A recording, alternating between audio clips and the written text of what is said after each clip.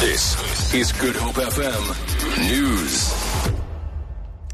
Good afternoon. Ousted Kannaland Mayor Donson from Icosa says they plan to put forward a motion of no confidence in the new leaders during the next council meeting.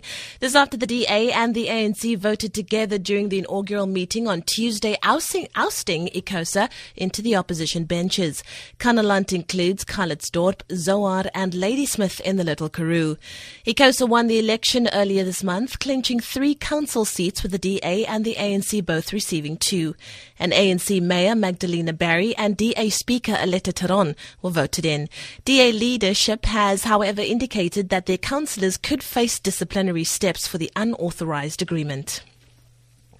The newly elected executive mayor of the Nelson Mandela Metro, Athol Trollip, says the newly established multi-party government will work to set new standards for the better service delivery and good governance. This comes after the party reached an agreement with the UDM, with COPE and with the ACDP to form a multi-party coalition. Trollip says it is time for an era of free of maladministration and corruption. Election, it is our responsibility to set a new standard for better governance and service delivery for all the people of the city. This is an incredibly exciting time in our political history as we begin a new phase of multi-party endeavour to free ourselves from the impact of decades-long maladministration and corruption. And just as the late President Mandela's first cabinet included representation from a variety of political parties, so too does the newly established multi-party government in Nelson Mandela Bay, led by the Democratic Alliance. Political analyst Keith Gottskalk says coalition governments need to focus on their functions to deliver basic services in order to operate properly.